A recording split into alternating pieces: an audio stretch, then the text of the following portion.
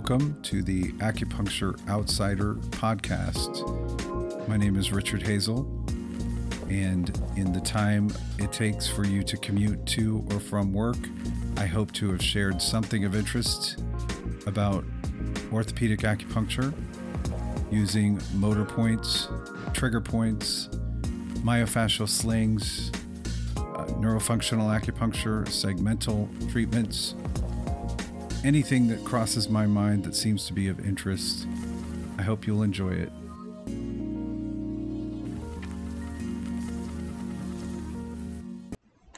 Hello and welcome to another episode of the Acupuncture Outsider. This is Richard Hazel, sending this message to you from Sydney, Australia. Normally I like to put my episodes out on the weekend, but I spent my weekend in the air flying to Sydney to teach a course about the lumbopelvic hip complex and the lower extremity issues of those areas of the body. And so I thought I would do something somewhat relevant to that topic, a little bit of a thought experiment about the TFL and low back pain. On the plane over, I was thinking a lot about how I could do better to teach the way the body responds to pain and overuse, injury, and aging. And as I probably said before, I consider aging to be a form of overuse injury. It's really just how much mileage we're putting on our body and how it responds to that. And the most common ways that it responds to that is muscle shortening. If you know the Yanda cross patterns, you know that tonic muscles are prone to shortening. Our postural muscles are in constant use. They're like a low level of use throughout the day, and those muscles will respond by shortening over time, leading to those cross patterns. So I wanted to just do a little bit of a thought experiment about how I look at assessment and treatment.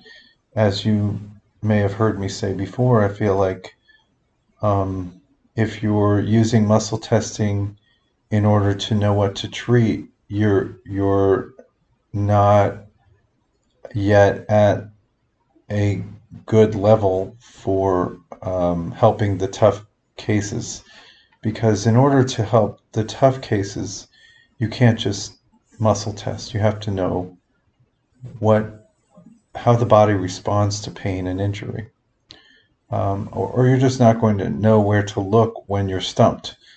So in order to do a better job at that, I just want to start delving a little bit more into how I look at assessment so that I can help the people that, for instance, I maybe can't do muscle testing on. If you treat a lot of seniors, I treat a lot of seniors, and sometimes they can barely get on the table. They're extremely obese, they're weak, they're in excruciating pain. Just being older makes them less mobile. So if you're going to treat somebody in their 70s and 80s, don't count on being able to do a lot of muscle testing to figure out what's going on. You have to actually know what the problem is in advance, and some of that you've got to gather just by questions. You've just got to be able to ask them, like, when does it hurt? Where does it hurt? Can you point to where it hurts? What makes it better? What makes it worse? What movements are you unable to do? What's your history of injury? Do you get numbness or tingling? Do you have any other symptoms that you can think of related to their problem so that you can figure it out without having to do muscle testing? And I really feel like that's essential for us to be able to assess without a lot of muscle testing for those reasons. The other thing is if you're treating athletes, you're treating professional athletes, you're treating bodybuilders, your muscle testing will not necessarily reveal a problem because they're strong and they're probably stronger than you are. So you could test something that's dysfunctional and they would still be strong or at least stronger than you are. And that's not going to lead you to understand the problem. You have to actually know how the body fails and know when you need to treat synergists that are not testing weak, but that can cause a postural dysfunction. They can cause a postural issue that leads to dysfunction. For instance, hip flexors are prone to getting short. So if you're muscle testing, just because something is testing strong doesn't mean it's not short, especially for someone who's a pro athlete. For instance, like the psoas could be short, and it probably is short. Anybody who's having um, inhibition of glute max, very likely a lot of that inhibition is caused by shortening of the hip flexors. So when you're trying to help somebody to get their glutes firing better, not only would you be using electric stim on the glutes, but you should be considering the hip flexors that are inhibiting the glute max. And you may not test weak on rectus femoris or perhaps psoas or TFL, but you should still be treating those synergists as a hip flexor group because you're going to improve their posture, which will help to not reciprocally inhibit the glutes. Um, so I wanted to go through this thought experiment, and something I always noticed in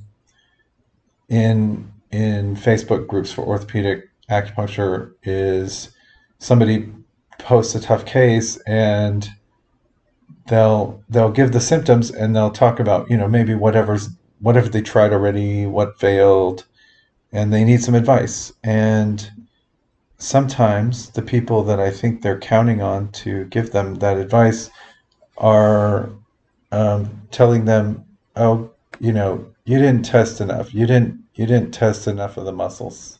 So go back and test the muscles, and then come back to me." And sometimes those people are new.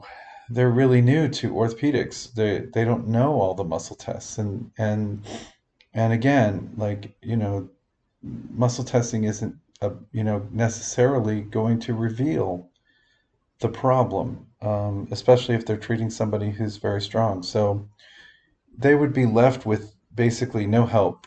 And a lot of times I would put something in the comment section to say, test this, check this one muscle, like test this one muscle, like coracobrachialis. Stop fretting about all of the underlying instabilities of the scapulostabilizers. Get the person out of pain.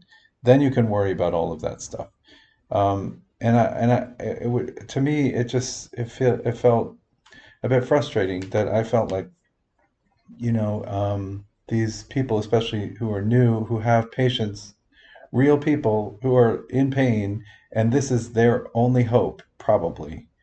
And we're telling them to go back and, fully assess the shoulder girdle before I can give you an answer. No, I really don't feel like that we should have to do that. For instance, if it is anterior shoulder pain, there are certain things that are going to cause anterior shoulder pain in a huge percentage of people. And if that person went through all of this functional testing and they come back and they say, I don't know what I'm missing. Well, if you didn't say anything in your post about coracobrachialis and they have anterior shoulder pain, I'm going to say that's like 80% of the time, that's like a huge reason for anterior shoulder pain. One, maybe you didn't need to even do a muscle test for it. Push on it. If it hurts, it's probably the cause of anterior shoulder pain. And I feel completely fine in the comment section telling them, check the coracobrachialis.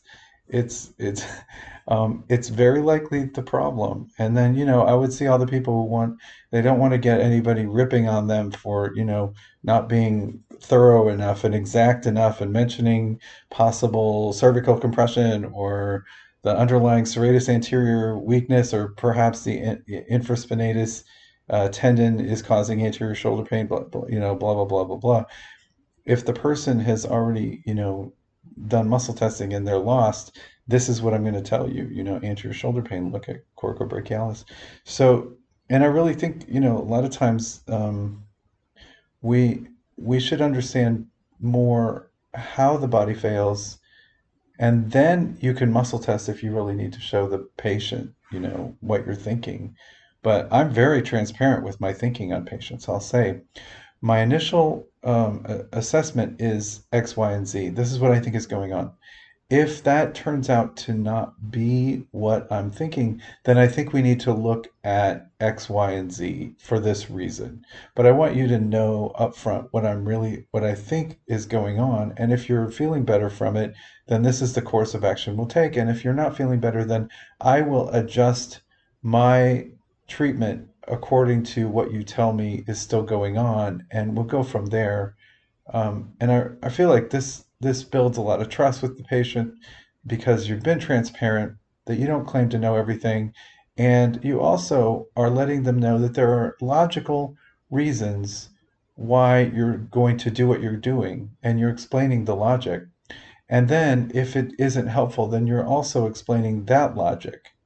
And a lot of times what I'll tell people is, if you're feeling better from the treatment, but there's still something that's not quite right, there may be some restriction in the muscle that's called a trigger point. You may have some muscle shortening that's just not releasing, and then we'll have to address that separately with a different technique where I'm going to get that muscle to twitch without any electric stim, and that will release the fibers, and that could take a couple sessions to get it, really well released. But I want you to know up front, very likely you're going to feel much better from today's treatment. And when I see you next, we'll make adjustments accordingly. Also, know that if I'm releasing muscles that have been short and tight for a long time, and once they're released, you actually may have better mobility and then be able to feel something else that's tight and short that's causing you some pain. So because this is a chronic issue, this is a process. And I want you to know up front that, what I'm going to treat today is based on what you're presenting with, and based on how you improve, you may find something else in a different area that you can't feel right now. Um, and that's really how I like to talk to my patients and explain things. And I don't just, want them to lie on the table and just, muscle test everything and then treat what's weak. Because you can have a lot of weak muscles that aren't contributing to the pain as well. But let's do my little thought experiment. This is going to be about how the TFL can cause low back pain. So the first thing that I would want to talk about would be Yanda's lower cross, right? The hip flexors putting an anterior pelvic tilt that will inhibit the glutes, cause the low back muscles to have to overwork. And of course, as we've talked about before, those the spinal erector aponeurosis that comes down into the sacrum is attempting to stabilize the SI joint. The glute max is supposed to be primary stabilizer. Glute max medius come into that sacrotuberous ligament to stabilize the SI joint. When the glute max is failing, then the piriformis and deep rotators will shorten and tighten because they're trying to stabilize. The hamstrings will tighten because they're trying to stabilize the SI joint via the sacrotuberous ligament. But it completely fits into the Yanda pattern of lower cross. The abs become weak, the glute max becomes weak, the hip flexors get tight, the spinal erectors get tight. Puts a person into an anterior pelvic tilt. It puts more strain on the low lumbar area, and because of that stabilization issue, you will have spinal erectors and QL start to get super tight. I would say also you could add that the glute medius is prone to getting tight with trigger points when the glute max is not firing as well. But we're talking about the TFL. So the TFL, which is an internal rotator and a hip flexor and a hip abductor pelvic stabilizer, can become tight and usually does become tight on most people. So one of the things that can cause low back pain from a tight TFL, besides the anterior pelvic tilt that I just talked about, would be its role in lateral stabilization. So pelvic stabilization is when this pelvis is being held in alignment with the horizon while on one leg.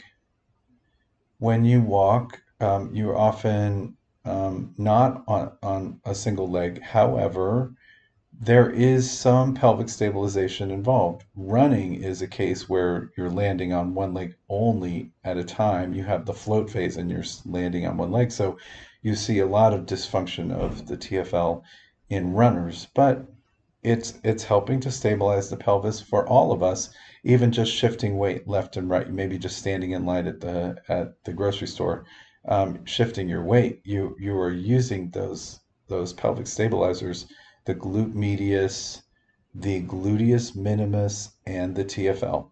Those muscles are helping to stabilize the hip. And contralateral to that, the QL on the opposite side is going to help keep the pelvis stabilized, especially when the pelvic stabilization is weak on the abductors. So you've got a tight TFL. Why does the TFL get tight from a lateral stabilization perspective? You've got the gluteus medius that is supposed to help stabilize the pelvis. You know the Trendelenburg test. If not, please Google it. I'm not going to explain it right now, but because that Trendelenburg effect is that the pelvic stabilization is weak, so you have a little bit of a drooping hip on the opposite side. The QL can engage to lift the hip back up because what does the QL do? It's a lateral flexor. It's a spinal erector. I mean, extensor. It can extend the lumbar and it can hike the hip. So if you're standing and you want to lift your left hip without you want to hike your left hip and lift your foot off the ground without bending your knee, your QL is going to do that. It's going to lift the pelvis up. So it has a function in pelvic stabilization, and it tends to overwork when the abductors and are dysfunctional on the opposite side. So when your glute med is weak, your TFL and your glute minimus have become tight because they're overworking to stabilize the pelvis. Then the contralateral QL can get tight because it has to work harder to keep your pelvis in alignment. And that's essential because otherwise we're tripping, right? We've got to keep our pelvis in alignment so that contralateral QL can get overworked, overused, and sore, achy. And it can eventually have trigger points that are going to cause a lot of pain. So on this one instance, so we've got the lower cross anterior pelvic tilt from a tight TFL, right? That puts more strain on the low back. It inhibits the glutes, causing more work for the low back and the hamstrings. And then you've got the lateral stabilization possibility, where the TFL has become tight, and now the contralateral QL has to work to lift the pelvis, and that can cause a QL issue. And it's something to always consider if you have a patient where you've resolved their QL tension and they're feeling better, but when they come back in, this one side keeps getting tight.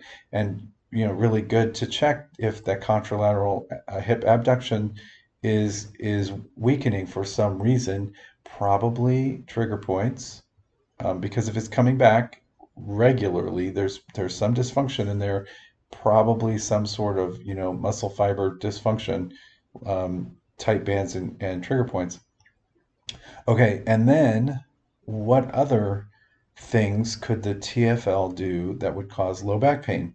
Well, if you have somebody who has some SI joint pain that's being caused by piriformis being too tight, or possibly piriformis and the gemellus and obturator internus muscles all being short and tight because they are trying to stabilize the SI joint due to a weak glute max.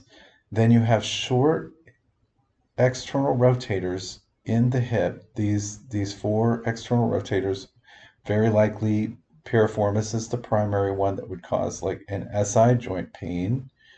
Then you have because they're external rotate, they're stabilizers. They're also horizontal abductors, but they're antagonists as rotators of the hip would be the TFL and the gluteus minimus, which can internally rotate the hip. So you've got the external rotators, the piriformis, the gemellus, the obturator internus, that are external rotators, including, and you could count the quadratus femoris, but those are external rotators that are in the glute area, and then you've got they're fighting against a tight TFL and gluteus minimus, which are doing internal rotation. And gluteus minimus and the TFL, I've mentioned it before, they work together. They should be treated together because they function together. The gluteus minimus is like the little sibling of the TFL, and they even share fibers on many people. So the gluteus minimus, sometimes if you're treating the motor point of the gluteus minimus, you will see the TFL firing, you might see the rectus femoris or the lateralis firing, because on some percentage of the human population, they share fibers with together. So we give them all separate names, but they're on many of us there's overlap of these muscles. So gluteus minimus and the TFL should almost always be treated together, as if there's a dysfunction and you're trying to help either hip abduction or hip internal rotation, then I would treat them together. Um, so when the TFL is tight and then the gluteus minimus is tight because they work together, they're putting internal rotation on the hip. And so, what is going to keep your toe from turning in while you're trying to walk? The external rotators in the hip, so piriformis, those gemellus and obturator internus to some degree, quadratus femoris, all of those can correct for a bit of an internal torque on the hip. And that's going to keep you walking normally. But they're fighting each other. And then, I'm not going to get into hip issues, but a lot of times pain over the greater trochanter is this battle of the external and internal rotators. And that's how I would always address pain over the greater trochanter. But, back to how does the TFL cause low back pain? It could be putting strain on the piriformis, which is then causing pain at the piriformis attachment to the sacrum right by the SI joint. So a lot of times people are rubbing right there in that SI joint area with pain. And of course, that pain at the SI joint can be from the spinal erectors, the spinal erector aponeurosis, but very often it's from a short, tight piriformis that's loaded with trigger points, tight bands. So it's gotten so short and so tight that just standing will cause pain at the SI joint for people. Um, so I think I covered everything that I wanted to cover for the TFL, but this is how the TFL can cause low back pain. And it should be considered in those three different variations for causes for low back pain. And when we think about the way the body works and we understand the actions of the muscles, how they interact with their antagonists. What are their antagonists? And I didn't mention adductors, but tight TFL can definitely cause problems with adductors as well. That's less likely to be a low back pain issue, but understanding the antagonists of the TFL for all sorts of hip dysfunction is very important. And even, maybe you could even make an argument like from the lower cross syndrome perspective. TFL is tight, overworking, and now weak because a tight muscle is weak, right? Short, tight muscle is weaker. What if somebody has a tight TFL and they have to do a lot of I don't know, say stair climbing. Maybe they're a cyclist, maybe they like to do stationary bike or something like that. Maybe, especially as a cyclist, because you're bending forward, maybe they're getting overuse of the psoas. Maybe the psoas is starting to get shorter and tighter due to tension in the TFL that's already short and tight. Now you're getting that low back pain from a tight psoas that's secondary to a tight TFL. The TFL got tight first. Now the psoas has to work harder. Now the psoas is getting short and tight. Now it's pulling on the front of the lumbar vertebrae, causing low back pain around that L4, L5 because of that the psoas pulling so strongly and creating more lordosis in the low back than is normal. So you have low back pain from a tight psoas that started with tension in the TFL. So that's my thought experiment for today. I just like to sort of put that in your head, like plant a seed.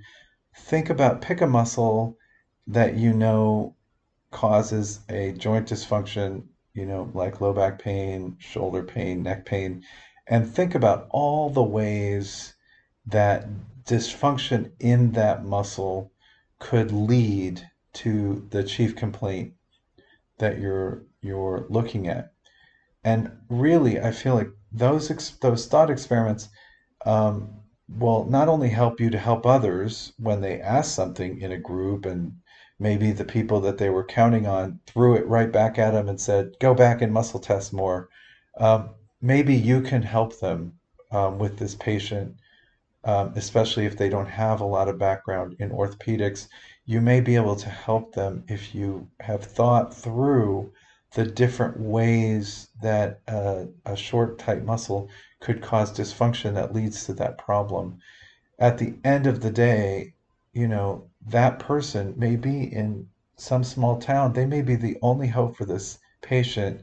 And I really hate to throw back at them that they first need to go do some online webinars or something to, to up their assessment skills before I'm going to help them.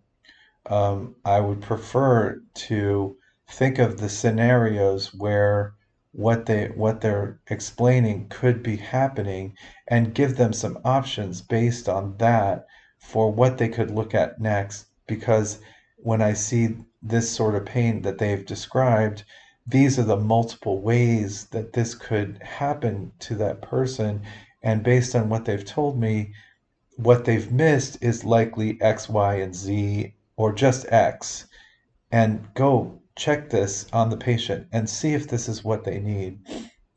Because at the end of the day, it's all about helping the patient. And for me, it's also about helping the practitioner to help the patient at whatever level they're at. And I don't want to throw back at them that they need to go learn more before I'm going to help them. And there's certainly no risk in them putting one extra needle in the muscle that I'm telling them to try and try that. There's definitely no harm as long as the patient, I mean, as long as the practitioner is doing safe things. That, what's the problem? A 2 cent needle in this one muscle that I'm suggesting. And I'm not going to be embarrassed to have suggested it, in spite of everybody else writing tomes about how they need to test for all of the lumbar restrictions, or did you do this, or did they get an EMG, or is the patient taking enough magnesium, blah blah blah, blah. When you've done the thought experiments about how these problems could happen, then I think, just better equipped for your tough patients. You're better equipped to help others when they get stumped, because you've thought about how the body moves and the different ways that these dysfunctions can occur. And I just think it makes us a better practitioner for those people who are too old, too obese, whatever it is, they're in too much excruciating pain to be able to run them through a series of muscle tests before you even have an idea of what you should be doing. When you've thought about how the body works and how it can dysfunction, how they could end up with this pain that they've described, and then you've interrogated them on so that you get a clear picture of where it hurts, when it hurts, why it hurts, and then you know where to go with your treatment. And really, when you're treating people in their 60s, 70s, 80s, everything's going to test weak, and it's not necessarily the main problem. Um, and I don't know about you. I had a patient. He could barely pull himself far enough up to get his face into the face cradle because he's 82 years old and he has low back pain, and he's overweight, and there's only so much I'm willing to do to move the patient because I don't want to hurt them. I don't want to push on anything. I don't want to pull on anything. So I just have to wait for them to take a full minute to kind of crawl or pull themselves forward to get into the face cradle before I can help them. This is not somebody I can put through a lot of muscle tests. It's just not going to happen. I have to ask them, where does it hurt? When does it hurt? And go from there. And really, for this guy, it was low back pain. And by the way, yes, my treatments have been greatly helpful for him, in spite of him being told to just expect to be in pain at his age with spinal stenosis. And he responds very well to electric stimulation acupuncture on motor points and the treatment of trigger points. But I've been able to help him because I know, based on his symptoms, where to look for the problems. So, okay, sorry I ran kind of long. Um, I will blame having jet lag, but I hope that that was of some relevance and use to somebody out there, and I hope it is encouraging to people who maybe have been working in orthopedic acupuncture for enough time, 2 years, 3 years, that it's time to expand your grasp and understanding of how the body reacts to pain. What are the dysfunctions possible? What are the actions of the muscles? What are the antagonists of those muscles? What are the synergists of those muscles? What are the postural patterns that are leading to dysfunction? And with that, I will close and I will hopefully talk to you next week. Take care.